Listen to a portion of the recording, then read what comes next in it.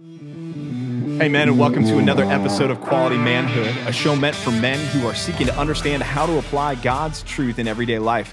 I'm one of your hosts for the show, PJ Berner, along with my co-host, as always, Kellen Allen. What's up, guys? And we've got a special guest in studio today. We've got Hayden Thomas. Hayden, introduce yourself. Hey, fellas. My name is Hayden Thomas. I'm a pastor here at Compass Bible Church. I'm originally from the Dallas, Texas area. And that's a historic thing for us, because not only are you from Texas, but Kellen, you're from Dallas, Texas as well. From Dallas, Texas, and I'm from Dallas, Texas. So that means this is going to be a great show. We could just spend the whole time just talking about Texas, but I think we would lose listeners. So that's fair.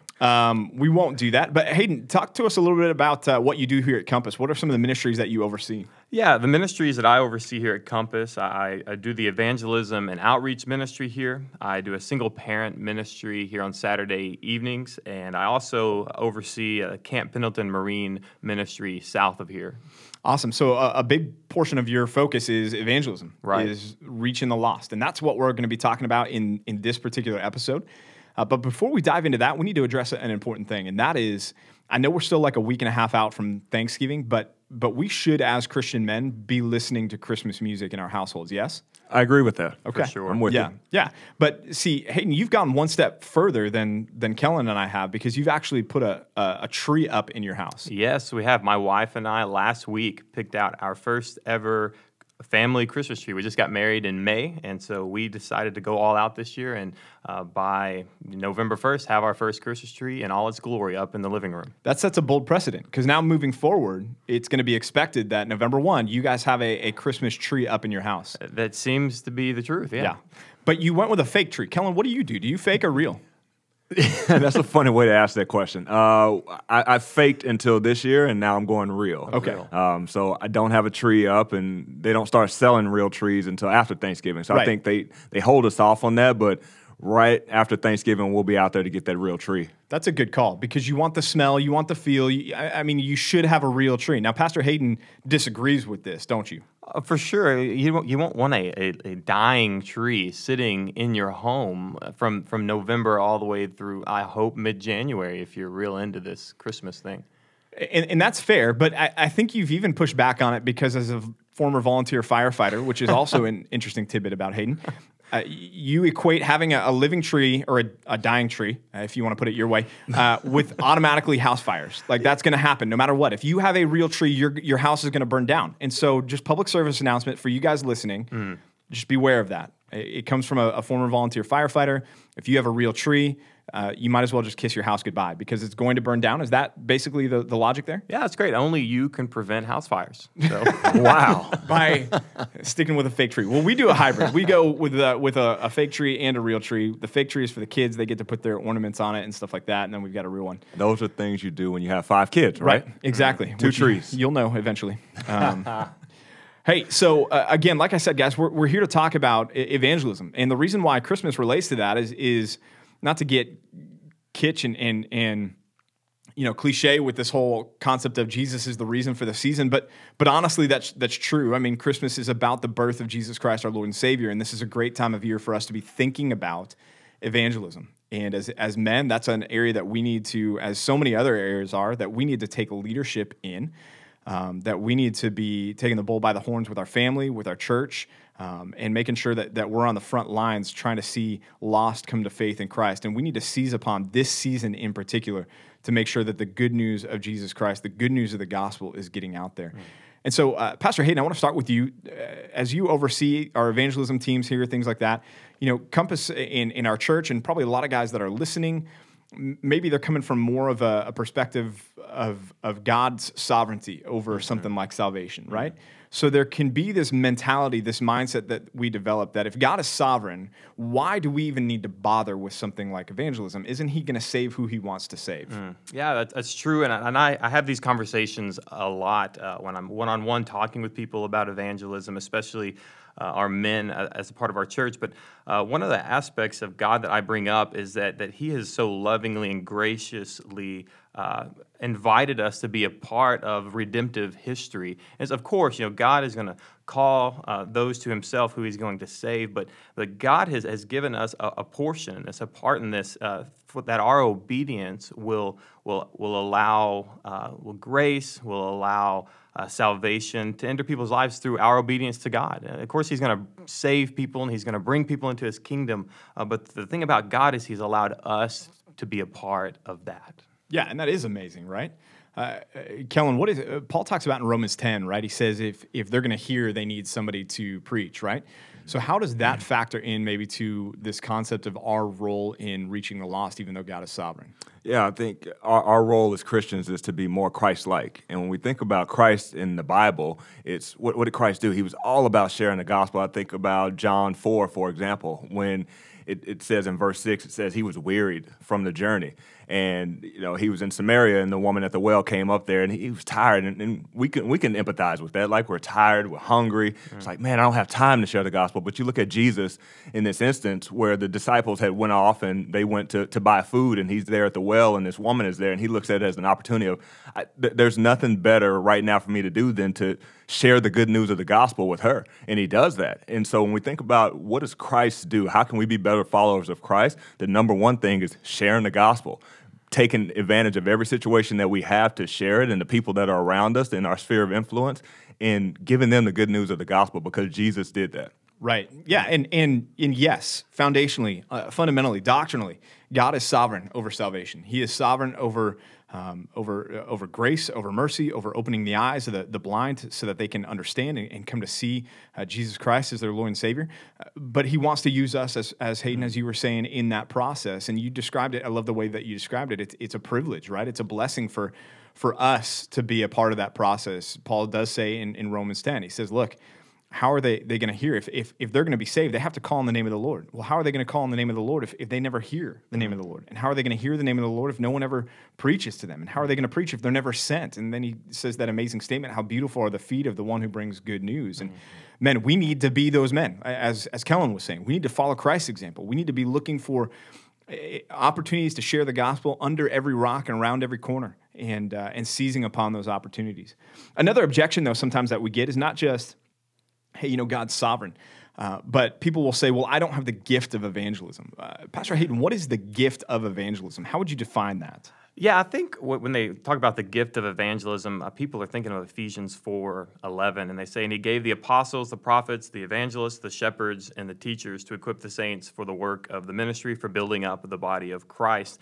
And here it seems that this is not just a gift, but this is an office in the church. And so, of course, not everyone is to hold an office in the church. And so we have to look at evangelism as okay, there are people who are given the gift of evangelism who may be told to hold an office in the church as far as evangelism goes, but we can't just say that person alone is the evangelist in our church, just like we're not going to say that your pastor is the only person that's going to open up God's word and share what it means to other people in our community. It's our job collectively as a church to be evangelists in our community, in our families, and even in our workplaces. Yeah, absolutely. And I think the other thing that we see with the gift of evangelism, man, there are some people that they can't help but every single person that they come into contact with, they're sharing the gospel, right? It's the Great Dane approach. If you ever run into a friendly Great Dane, it's like that dog is in your face, right, with just joy and happiness. And there are some people, they're in the grocery store line, they're sharing the gospel. They're at the gas station pumping gas. The person on the other end of the pump there, they're going to be hearing the gospel too. It's that they can't help it, and that there's just that God has gifted them with that ability to see that and to seize those opportunities. But Kellen, as you think of all of our responsibility, what's maybe one text or one passage that's really well known in the church that is some of the last words that Jesus said to the church that might show us that evangelism is really something for all of us, not just for somebody that might have a gift of evangelism? Yeah, we go right to the Great Commission, Matthew 28:18 through 20, but specifically verse 19 says, "Go therefore and make disciples of all nations." So when Jesus is saying that, he's not saying, hey, you that have the gift or you that are surrounded by a lot of people. It's every disciple, every Christian is to go therefore and make other disciples. And so that means sharing the gospel.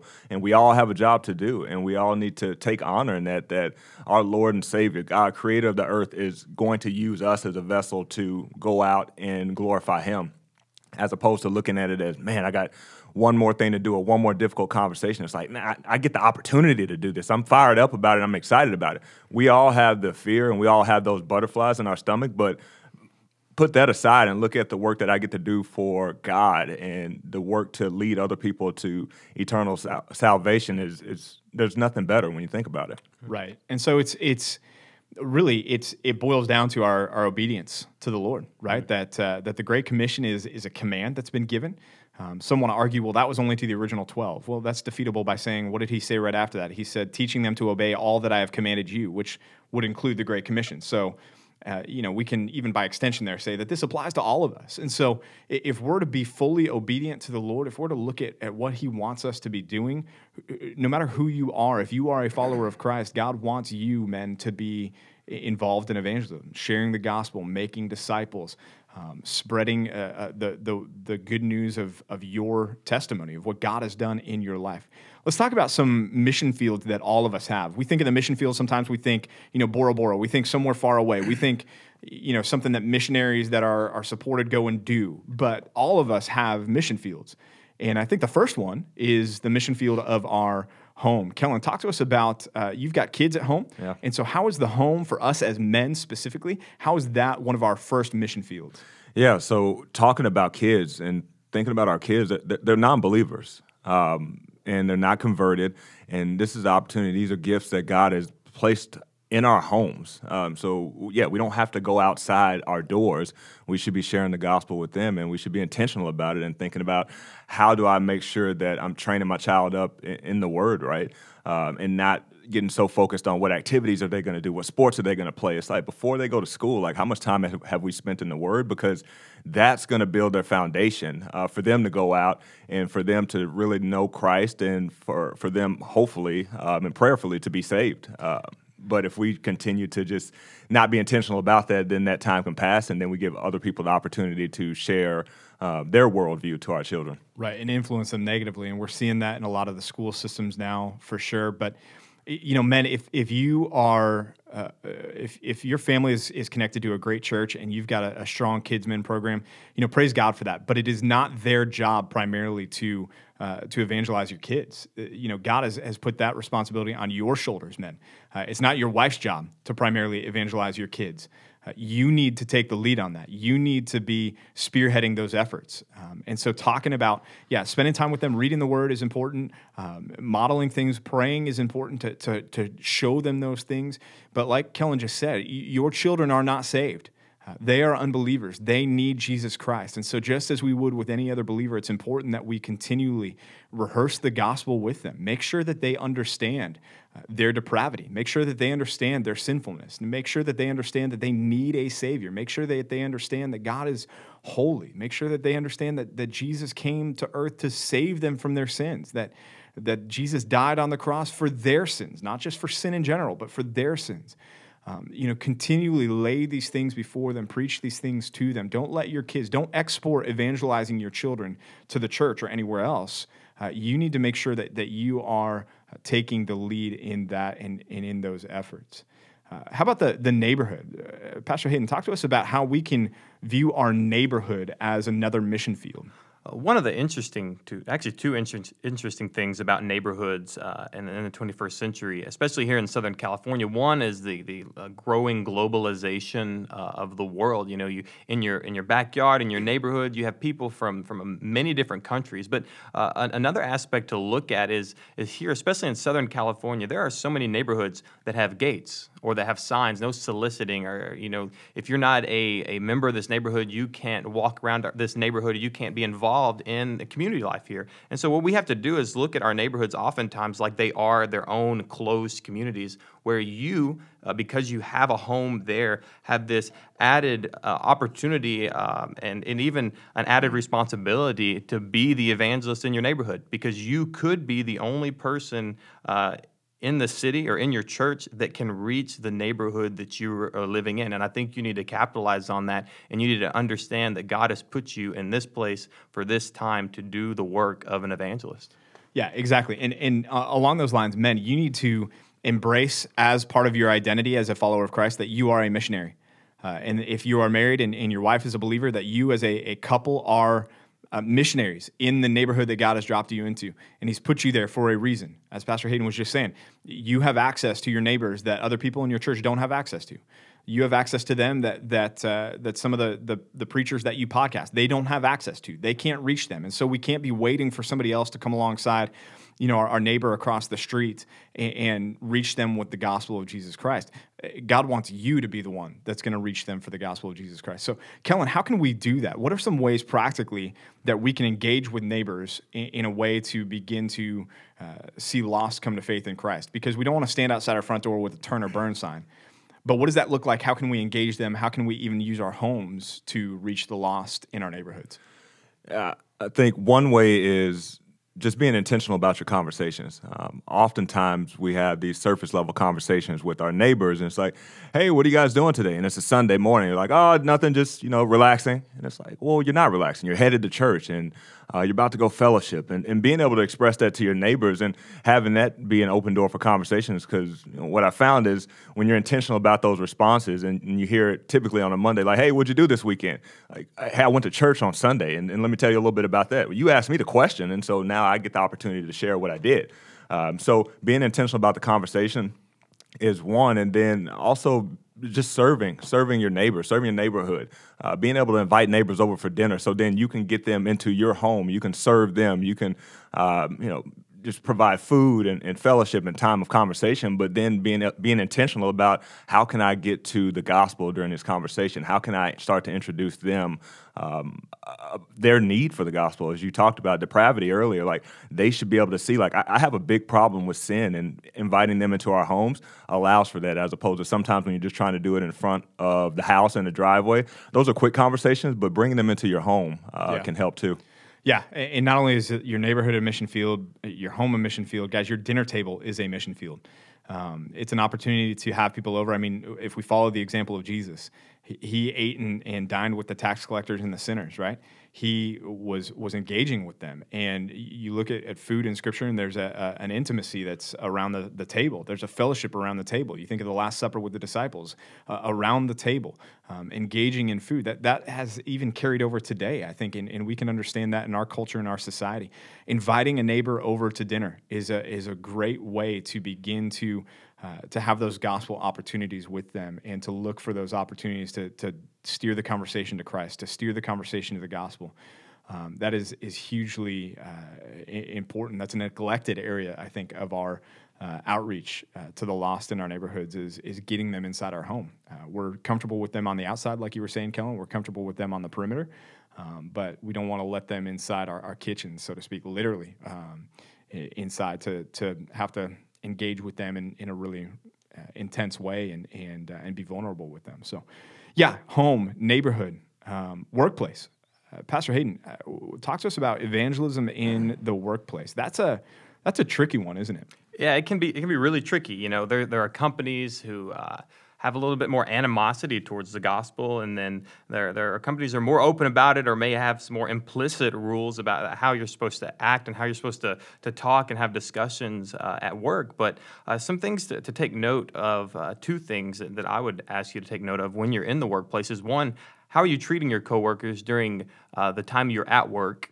And then two is, how are you leveraging your lunch hour to have engaging conversations with people in your workplace? One of the things that I would challenge all the men to do is never eat lunch alone. You need to use your lunch hour to both build relationships and create gospel opportunities at work. And even if you can't do it while you're sitting in your cubicle, you're sitting in your office, or you're out driving around, whatever your job is, you can use your lunch hour as your opportunity, your golden opportunity to have a gospel conversation with people at your work. That's gold right there, man. You're looking for practical application. Never eat lunch alone. Right there. Boom. Gold. Practice the Mike Pence rule on that one, though. So just to throw that one out there for any of you guys who know what that might be. But be intentional. Never eat lunch alone. I love that. Be intentional with that lunch hour. Kellen, you work 24 Hour Fitness, you work in the corporate world. How does gospel and how does the act of sharing the gospel, what does that look like for you in your workplace? Yeah, it starts building relationships with people. So typically, to your point, Pastor Hayden, you're not just going to walk up to somebody's cubicle and say, "Hey, let me share the gospel," and they have no idea who you are. And so it starts with building those relationships, being intentional about them, and trying to get them off of the work campus and try to get them to lunch, try to get them to your home where you have the opportunity to build the relationship and then be able to share the gospel. And I think just 3 things just to keep in mind when we're sharing the gospel is, one, knowing that foundationally, like, you have the Holy Spirit within you and you're strong. And so it's not going to rock your faith to share the gospel is one. And then the second part of it is being comfortable with the uncomfortable. So it's not ever comfortable for anybody to just go share the gospel, but the more and more you do it, then the more comfortable it gets. And then lastly, focus on the positive. So often we go to the negative, like, what if they yell at me or what if they never talk to me again? But what if that person gets saved? And we need to focus on that every time we share the gospel. Yeah, that's great, man. Such a great mind shift there, right? Is the payoff is worth the risk. If you get mocked, if you get shut down, whatever. But if they get saved, man, that's another soul in eternity, right? That's worth it for sure. Well, guys, this has been hopefully helpful for you. Again, Christmas season right around the corner. People are willing to talk about Jesus around this time of year. I mean, this is something that still, even with our culture's continued aversion to things about Christianity and the church, this is a time of year when people understand that Jesus is a part of this. And so seize upon these opportunities to share the gospel with people this year, this Christmas season. But then also keep in mind, like we've been just talking about, just your reality is that you men are missionaries. You are on mission for Jesus Christ. You are under the call, the Great Commission to go and make disciples, to share the gospel with those who need salvation. So think about your home. Think about your neighborhoods. Think about your workplace. Hopefully you can take some of the things that we've been talking about and put them into practice. And we will certainly be praying for you this week as you strive to do so.